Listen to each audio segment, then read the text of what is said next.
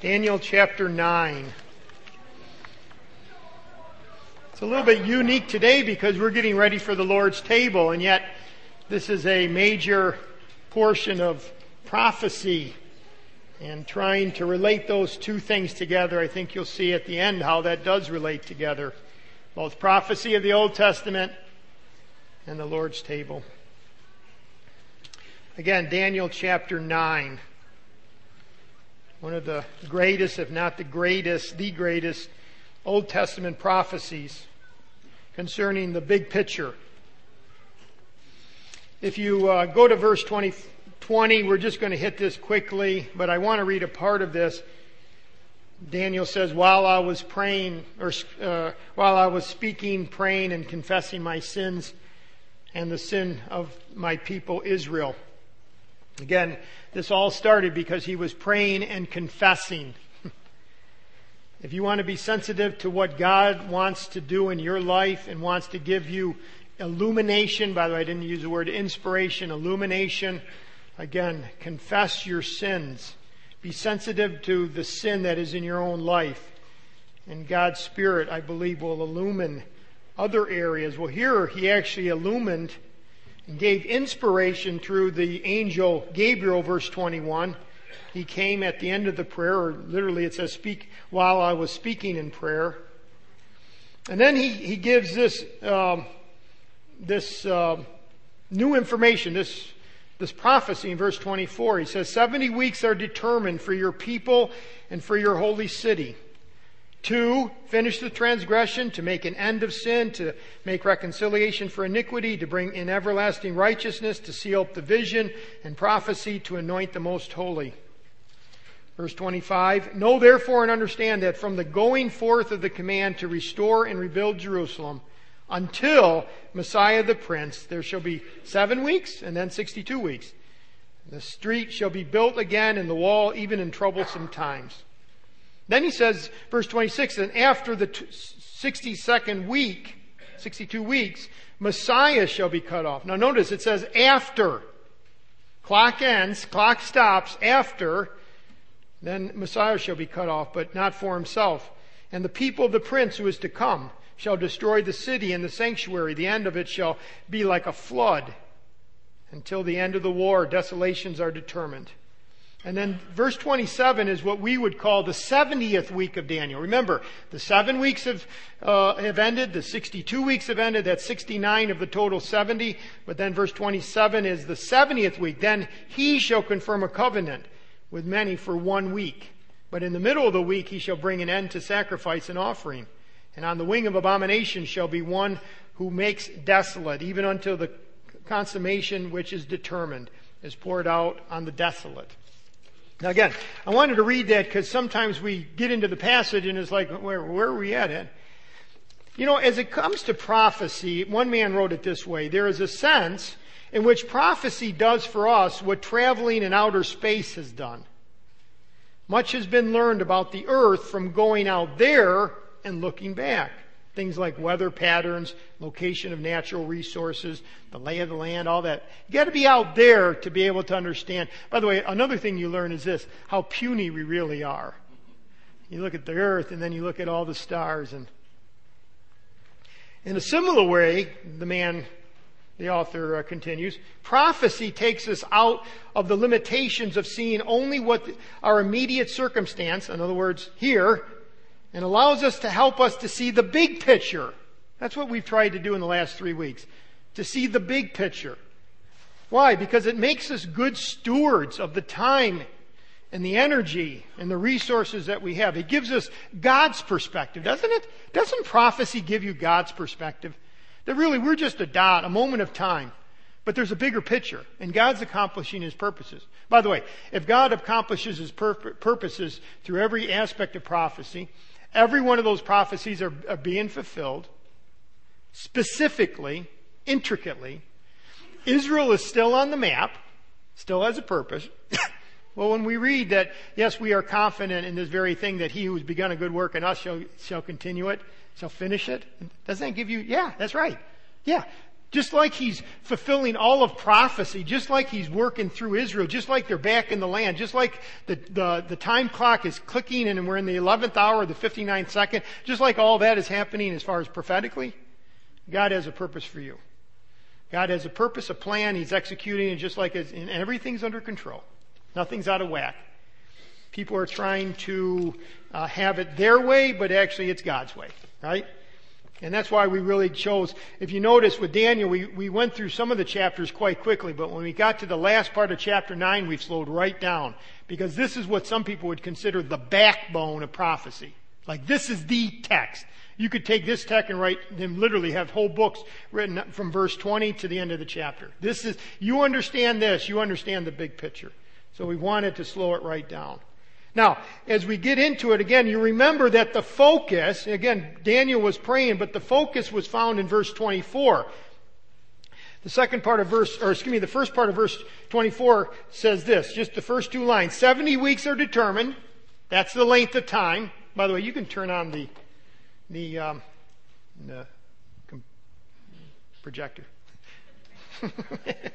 Okay. Oh, okay, great. She did exactly like I asked her, but I forgot. Can we just turn it to one next? This one doesn't work.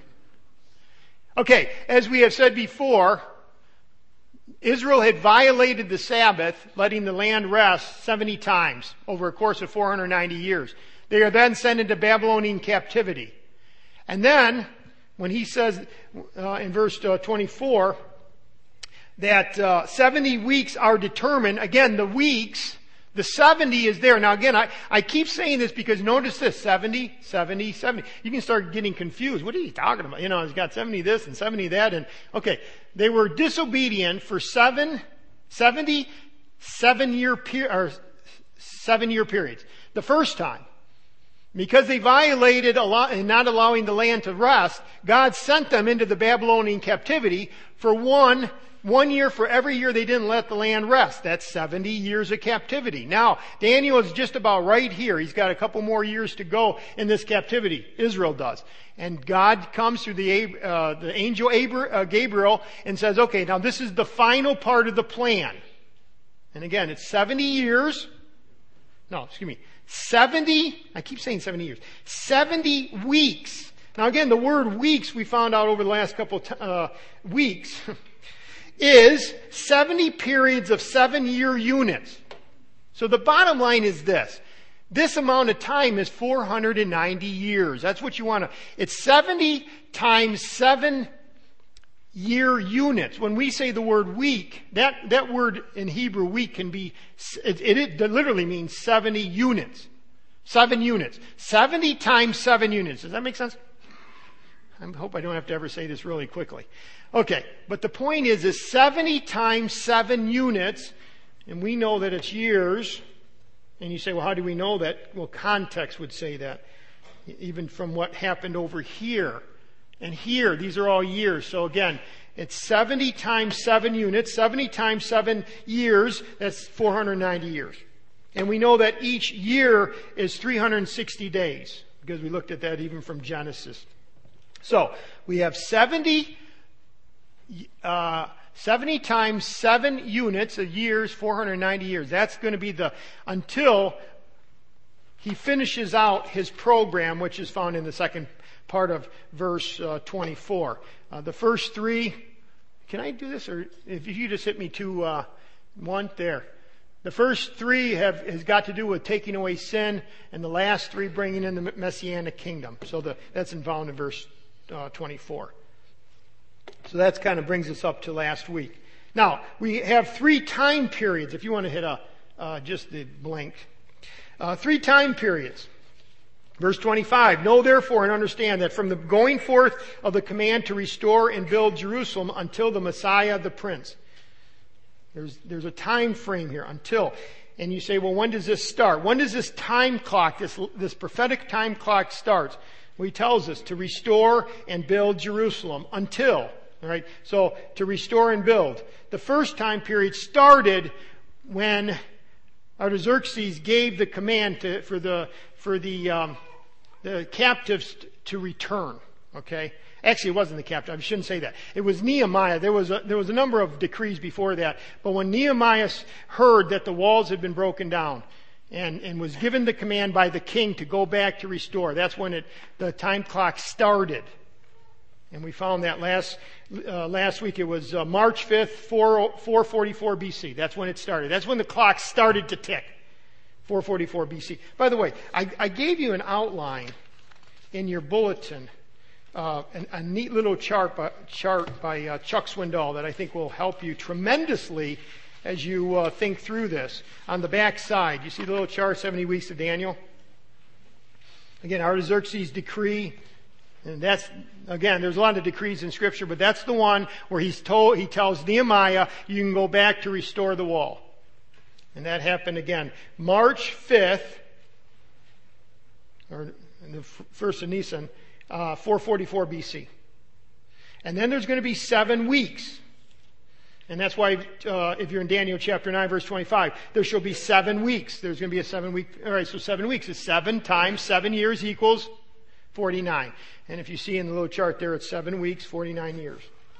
Clock is ticking. Tick, tick, tick, tick every year. Okay? Second time period. Then after 62 weeks, well, what's happened? Well, the wall got built. Actually, they got built in 52 days. But then it took a lot of other stuff as far as cleaning out Jerusalem. They say that there was streets that you couldn't even walk through because, they had been destroyed and just but then it took about 49 years. Back to normal, if you will.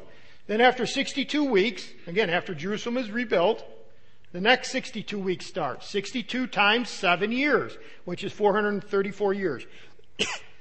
By the way, that will conclude with the appearance of Messiah. Okay, because he says, to the restoring and building until Messiah the Prince. When Jesus comes on the scene, the prophetic clock ends first 7 week period, then the next 62 week period, and then Messiah appears. And if you add those 2 time frames up, by the way, if you add up 7 and 62 times 7 years, that's 483 years total. I hope I'm not boring you. 483 years total, but the total number of days is this, 173,880 days. So if you go in your little chart there from 444 BC to AD 33, there's 173,880 days. To the very day, this is the whole point, to the very day, from the time of the decree to the very day when Jesus walked into Jerusalem riding on a colt, declaring himself to be the king, and they acknowledged that he was what we call the triumphal entry. 173,880 days to the day. Talk about our God being precise. You have issues in your life, understand, God is precise. There's a reason. And God is working through. And do you think He not only sees what's happening in your life, but He also wants to give you the power and strength to endure it? Right? Our God is a very precise God. If you get nothing out of this whole study of the last 3 weeks, understand there's precision when we're talking about prophecy. There's absolute precision as to what's going to happen on that very day. In fact, Jesus even references, we looked at this last week in detail, we won't, but when He said this to the Jews that were worshiping Him as the King, He said, if you had known, even you, especially in this your day. And what He's referring to is, it was written in the prophet Daniel 5 centuries ago that this day I would show up. And you would recognize me as the King. And if they had received Him, again, we realize they did not receive Him because they cried, crucify Him just days later. But if they had received Him, the promises of verse 24 could have been fulfilled. By the way, in the eternal plan of God, it was understood that the Jews would reject Him. But that's what He's proclaiming even when He goes into Jerusalem. But look at the second part of verse 26. The first part. After the 62 weeks, the Messiah will be cut off. Now notice, after. See, the precision. Don't put part of the 62 weeks, the 483 years, don't make that part of Jesus dying. No, after the 62 weeks, the Messiah will be cut off. That's obviously His atoning death on the cross. By the way, and it says, but not for himself. And I think what he's referring to, not for himself, is, in other words, he didn't come for himself. He came for us. But the other thing is, we did not recognize him. See, he came as king and they did not recognize him. They mocked him. They rejected him. I'm talking especially the nation of Israel. They did not recognize who he was. He didn't recognize his glory and his power and his right to rule. So not for himself. He came and was rejected and yet continued to go to do what the Father, wanted, which was the whole purpose of coming to this earth the first time, and that was to die for our sins, which again is why we celebrate today the Lord's table. As often as you eat this bread and drink this cup, what we proclaim what? The Lord's death. What? Till he comes. So, that's the Messiah being cut off. But let's get into the next part. We haven't even gone here yet. It says, Messiah will be cut off, but not for himself. He was rejected and yet still accomplished God's will. 26b. And the people of the prince who is to come. Now, this is very important. Because see, Messiah is called the prince in verse 25. But now we come with the same word, the prince. Now probably in your version, it's a small p. Because the prince here is different than the prince in verse 25. Verse 25, it's the Messiah, the prince. That's obviously Christ. The one who's cut off in verse 26 is obviously Christ. It says Messiah. But now it says, and the people of the prince who is to come. This is a different prince. This is Antichrist. Okay? The prince who is to come. The opposite of verse 25. The anti. We've seen him, by the way. We've seen this guy already. In chapter 7 of Daniel. Verse 8, it says he's the little horn. Remember the horns, and then out of that, 3 are destroyed in the little horn. Well, we saw him in chapter 8, verse 23. He's called the king. We're going to see him in chapter 11, verse 36, as the willful king. These are all other names for the Antichrist, the final world leader who tries to go against the Messiah.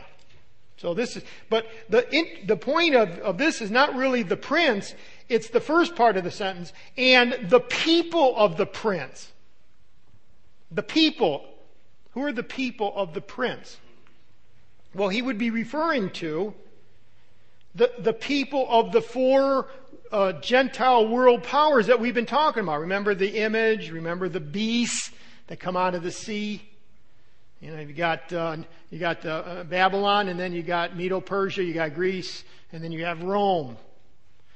Those are his people, the world, the ungodly pagans, those who have never received Christ, the 4 Gentile world empires. By the way, the empires continue to build on each other. Babylon got infused into Medo-Persia, and they just got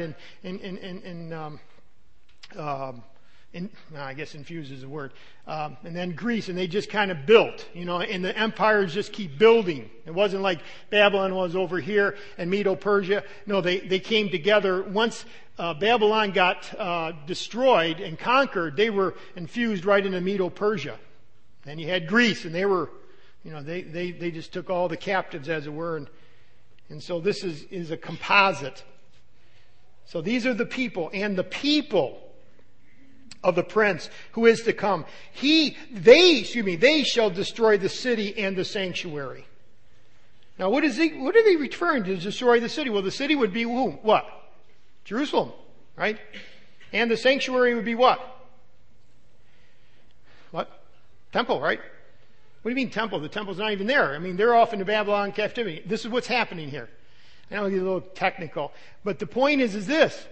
They had the temple, or Nebuchadnezzar comes in, destroys the temple, takes away the captives. That's how Daniel gets to Babylon. Now Daniel is receiving this from the angel Gabriel. The question is this: is it going to be smooth sailing from this point on? See, the people go back to the land. Is it going to be smooth sailing? And this passage is saying, no. There's still going to be a lot of desolation to Jerusalem. There's going to be other times where they are going to be desolated. And it's going to be by the people of the prince. In other words, it's going to be Antichrist people. Except it's going to be before, this is the point. Antichrist is in the future. This right here is to us in the past. It's actually prophecy to Daniel, because this happens in 70 AD. But he's not referring to the final great tribulation. He's saying, listen, there's going to be tribulation between the time of you going back to the land and then even the final desolation. So, the destruction of the city and the sanctuary foretells of the Romans led by Titus, who destroyed the city and the sanctuary, leaving Jerusalem in ruins in AD 70. You might want to write this down. AD 70 is a huge time point in history for the Jewish people. AD 70. What, AD 70? How many years is that from the time of Christ's death, approximately? How many? Christ's death happened what? Around AD 33. So how many years? Less than 40. So this is what happens.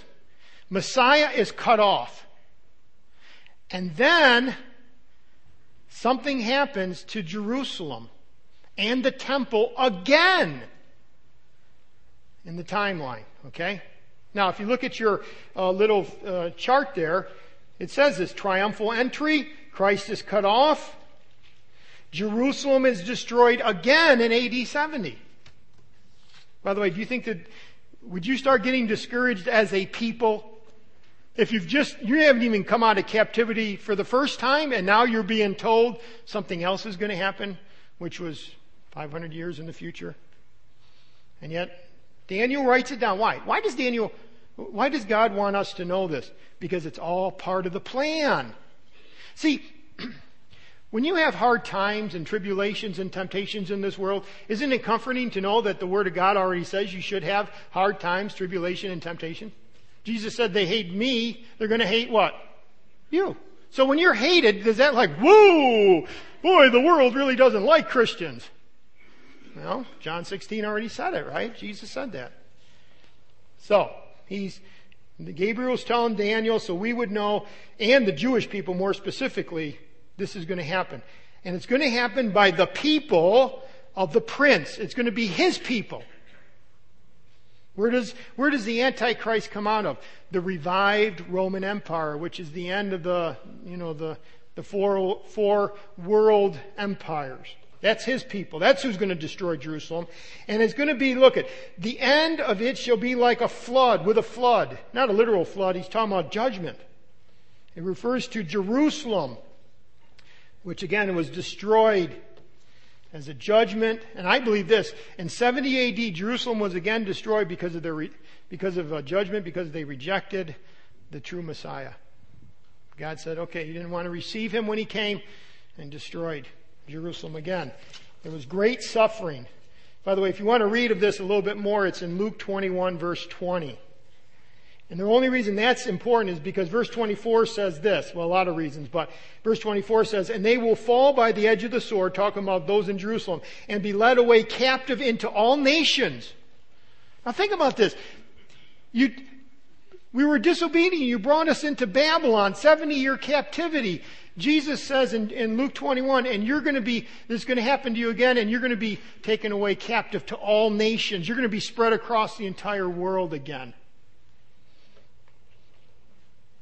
Led away captive to all nations, verse 24 of Luke 21. And Jerusalem will be trampled by Gentiles until the times of the Gentiles are fulfilled. It's going to keep happening until the times are done. So the destruction of Jerusalem. By the way, let me give you a picture. Again, this is the time frame. The 62-week ended. That's the last part of the 483 years. There's only 1 week left, okay? Then Messiah is cut off. That's the first big thing that happened after the 62nd week was ended. Messiah was cut off. But then again, the people of the prince who is to come shall destroy the city and the sanctuary. And that happened in 70 AD. Let me give you a little picture of what happened. Writing of the Roman conquest of Judea of 70 AD, archaeologist, journalist Warner Keller wrote, speaking of Jerusalem, it was, quote, extinguished in an inferno, which is almost unparalleled in history, and it's called the Jewish War. Now, what was happening at that time? Well, first of all, you had a Jewish revolt. Remember one of the disciples was called Simon the Zealot. What was happening? Rome was in power. Rome ruled Jerusalem. The Jewish people were getting more and more frustrated with their rule. And you started to see uprisings by the Jews in Jerusalem right during the time of Jesus. His life, his death, his resurrection. Just take it a few more years. As time went on, protests against the Romans became more vocal. Groups of zealots and rebels began carrying weapons and would seek out and slay Roman soldiers at night. The open rebellion broke out in AD 66, so that's just like 33 years after Christ's death. The Roman garrison was overrun.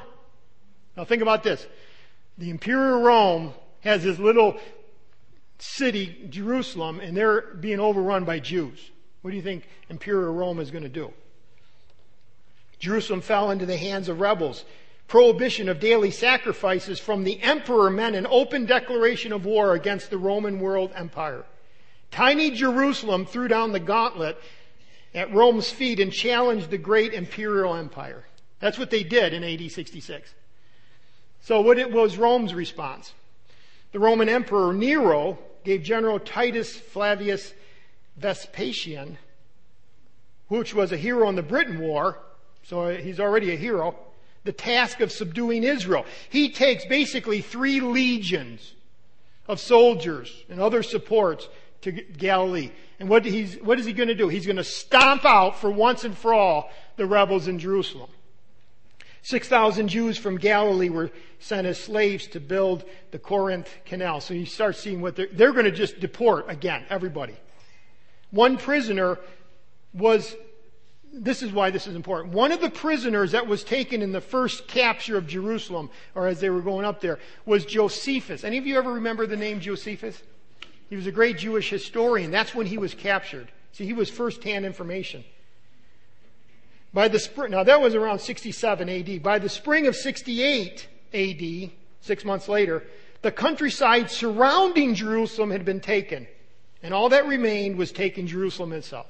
So they were starting to bottleneck. The historian Keller writes, in the midst of the fighting, news came which for the time halted the campaign.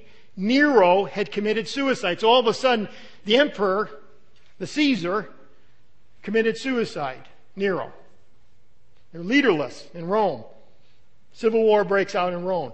The general Vespasian, I think is how you, the general that was leading to conquer Jerusalem, had to then return back to Rome. He actually became the emperor, and left his son Titus in charge. Titus was supposed to basically destroy Jerusalem and mop up, take the captives and all that. Titus began the final assault of Jerusalem in the spring of AD 70. He had about 100,000 soldiers. By the way, in Jerusalem there was only about 200,000 inhabitants. That's including men, women, children, slaves. I mean, really outnumbered. I mean, you're talking Roman soldiers, armed to the hilt. So he's got 100,000 soldiers. The city was subjected, first of all, to artillery. Again, throwing massive stones against the walls, trying to break the walls down. And was surrounded by a huge mound of refuse to prevent escape. Those who tried to either escape, or let's say tried to engage the enemy outside of the wall, were captured and crucified. They said it was nothing to see 500 crucified individuals on the outside of the city wall every morning. It was just because they wanted to say, you don't go against Rome. The forests around Jerusalem were completely destroyed. Why? Because they had to make ramps and catapults, the fires, for the night fires, for the crosses, for everything everything was being decimated both around Jerusalem and in Jerusalem. As time went on, an unbearable stench arose from the bodies of those who died in battle, from starvation or on the crosses surrounding Jerusalem. The famine in Jerusalem was severe. Thousands of corpses were literally just thrown over the city wall just to try to get rid of them. Josephus wrote that it devoured the people by whole houses and families. The upper rooms were full of women and children that were dying by famine, and the lanes or the roads of the city were full of bodies of the aged. The children and the young men wandered about the marketplaces like shadows, all swelled with the famine. and fell down dead, not able to do whatsoever their misery seized them. As far as burying them, those who were sick themselves were not able, and even the hardy ones decided not to, because many of them would start burying someone and die of exhaustion themselves. Other things that happened. Stories of best friends fighting because they thought someone had food. Robbers going to homes 2-3 times in the very same day, thinking that maybe they'd find something when they had just robbed it and found nothing. And as Josephus said with regret, he said, I saw people gnawing and chewing leather off their shoes and off their belts, hoping to get some nutrients out of the leather. And a mother killed and roasted and ate her own child because of hunger. Okay, when Gabriel tells Daniel, verse 26, shall destroy the city and the sanctuary, the end of it shall be like with a flood. That's what he's referring to. That's 70 AD.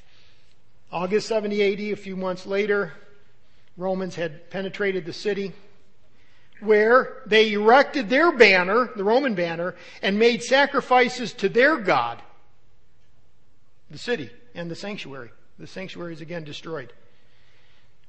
Murder and plundering of the city followed. Josephus records this. About 97,000 of the inhabitants were taken captive, and about 110,000 were just killed. So between the whole thing, the 200,000 either were taken captive or killed, and they were sent all over the world, ultimately. By the way, for most people, that would be the end of the people. Like if you took 97,000 Hittites and just sent them all over the world, no more Hittites. By the way, that's what you find. No more Hittites, no more Amorites. But you still have the Jews. Because God said, I still have a plan for my nation Israel. Again, the history of the Jewish people continues even to this day. You find in the Crusades they were slaughtered. You find after the Crusades they were slaughtered. You find it all the way up to the Holocaust. The Jews are hated. The Jews are persecuted. The Jews are hunted down and killed. And yet they still remain. In fact, David Jeremiah wrote in his little commentary here, I found this interesting. He said this, in answer to his prayer, God said he hadn't forgotten his promises. Someone has said that the king of Egypt couldn't diminish the Jews. And the waters of the Red Sea could not drown them.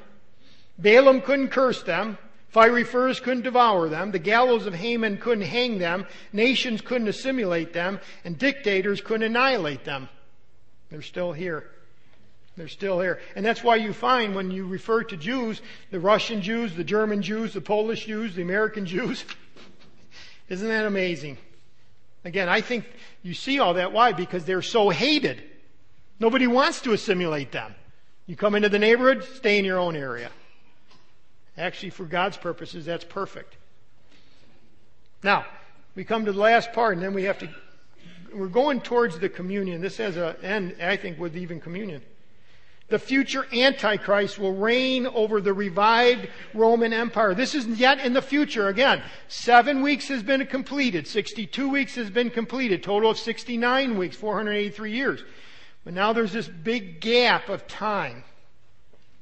By the way, there's many times in Scripture where there's big gaps of time. If you just think about Isaiah 9 verse 6. Remember, it says this, for unto us a child is born, unto us a son is given. That's all first coming. But then it says, and the government will be upon his shoulders. That's second coming. There's a huge gap between that first sentence and the second sentence. Let's just look at this last week. And you say, well, how do you know it's a week? Because verse 27 says 1 week. Wants to be very careful. Let's make sure we're not talking about a huge amount of time. One last 7 units, which is 7 years. This third division, and again, you see this in Chuck Swindoll's little outline in the back there. The last 3.5 or last 7 years is broken up into 2 parts, 3.5 and 3.5 each. It says, then he shall confirm a covenant with many for 1 week. He's going to confirm a covenant with many. The many is the Jews, the Jewish nation.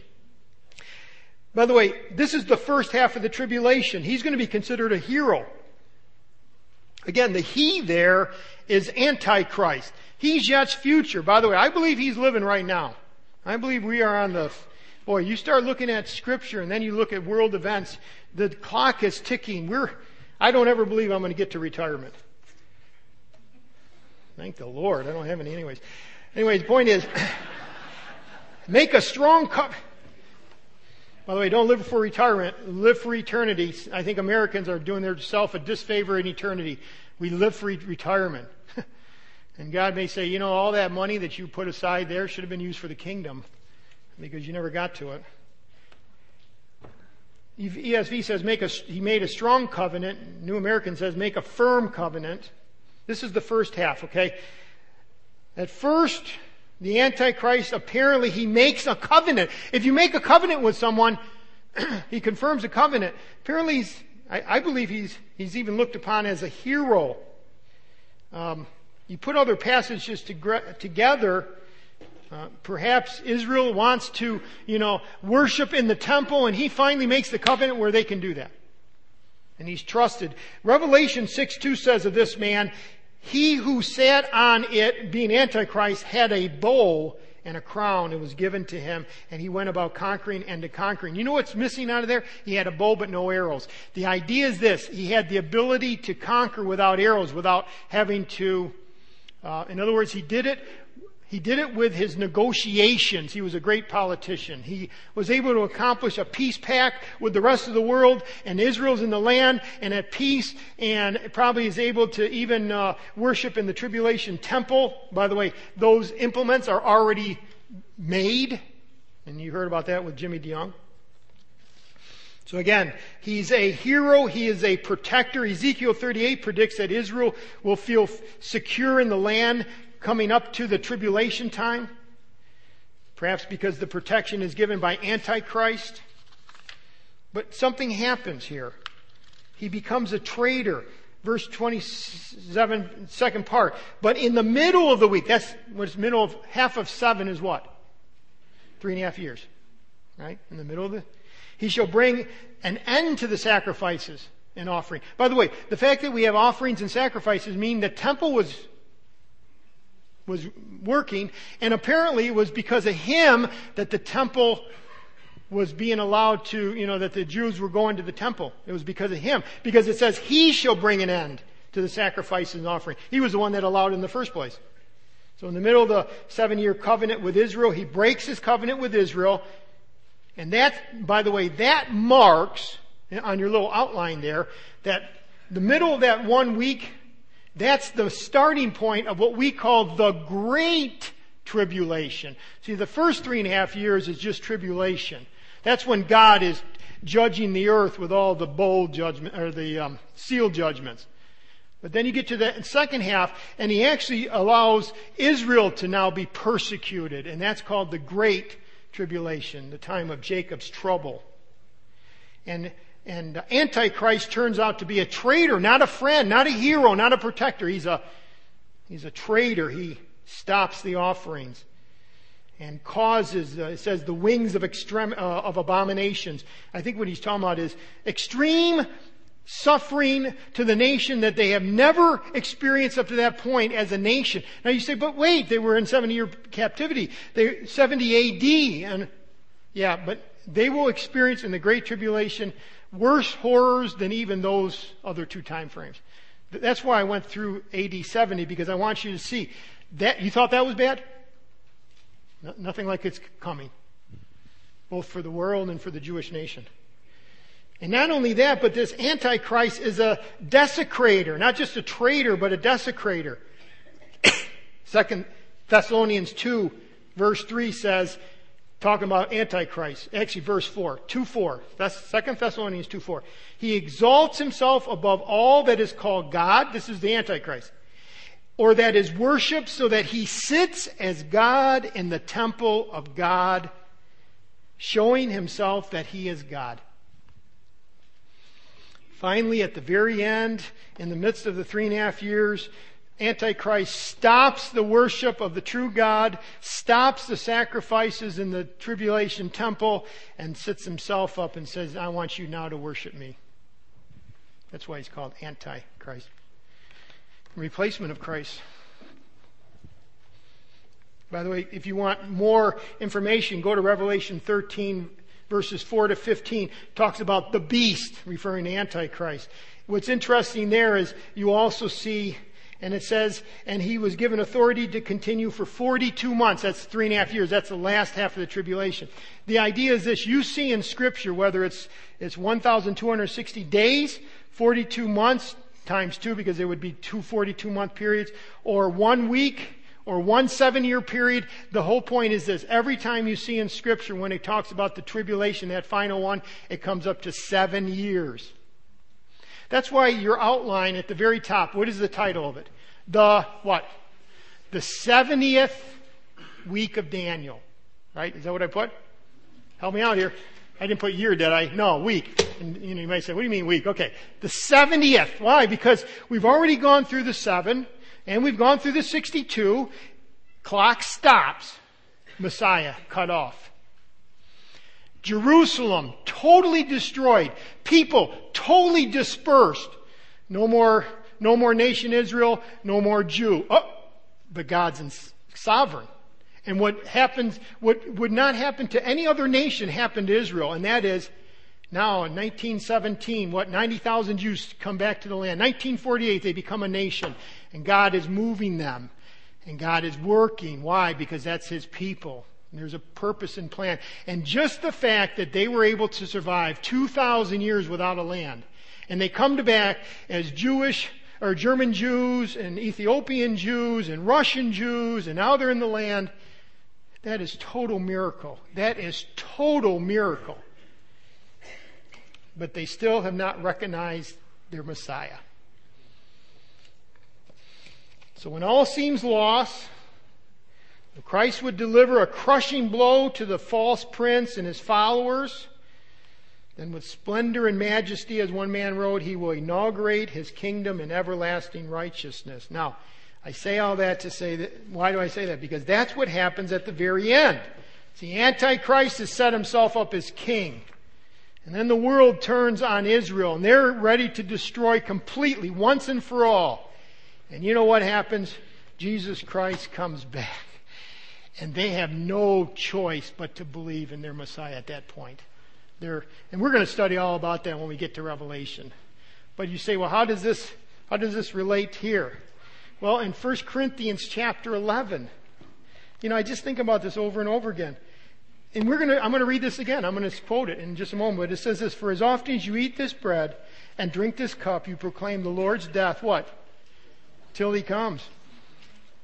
He's coming back. And when He comes back is going to be at that very perfect moment. But the moment is going to be this, when Antichrist is reigning at the moment. And He set Himself up in the temple. And then things start to go really bad for Israel, which they already had by that point. And then Jesus Christ, the true King, will come back. And He will present Himself, and first and finally, after all these many, many thousands and thousands and thousands and thousands of years, it says in Romans that all of Israel will be saved. They will finally turn to their Messiah. And so what they do not understand, although some Jews do individually, we are celebrating right now. Isn't that great? We understand what it means by cut off. He died. But He died for us. He died for us individually. And yet we celebrate not a dead Savior, we celebrate a resurrected Savior. No, but we don't just celebrate a resurrected Savior. We celebrate a resurrected Savior who is not here at the moment, He's at the right hand of the Father, who is ready to come back at the very moment. By the way, after 7 years, all that is going to happen, all that will be fulfilled precisely. But at the very moment, one has been already set by the Father that He would return. So when we read that last, till He comes, let's remember precision. Precision. It's all about God's plan. He knows everything, and He knows you. Make sure that you're worthy. Make sure you come with a pure heart. Don't partake of this table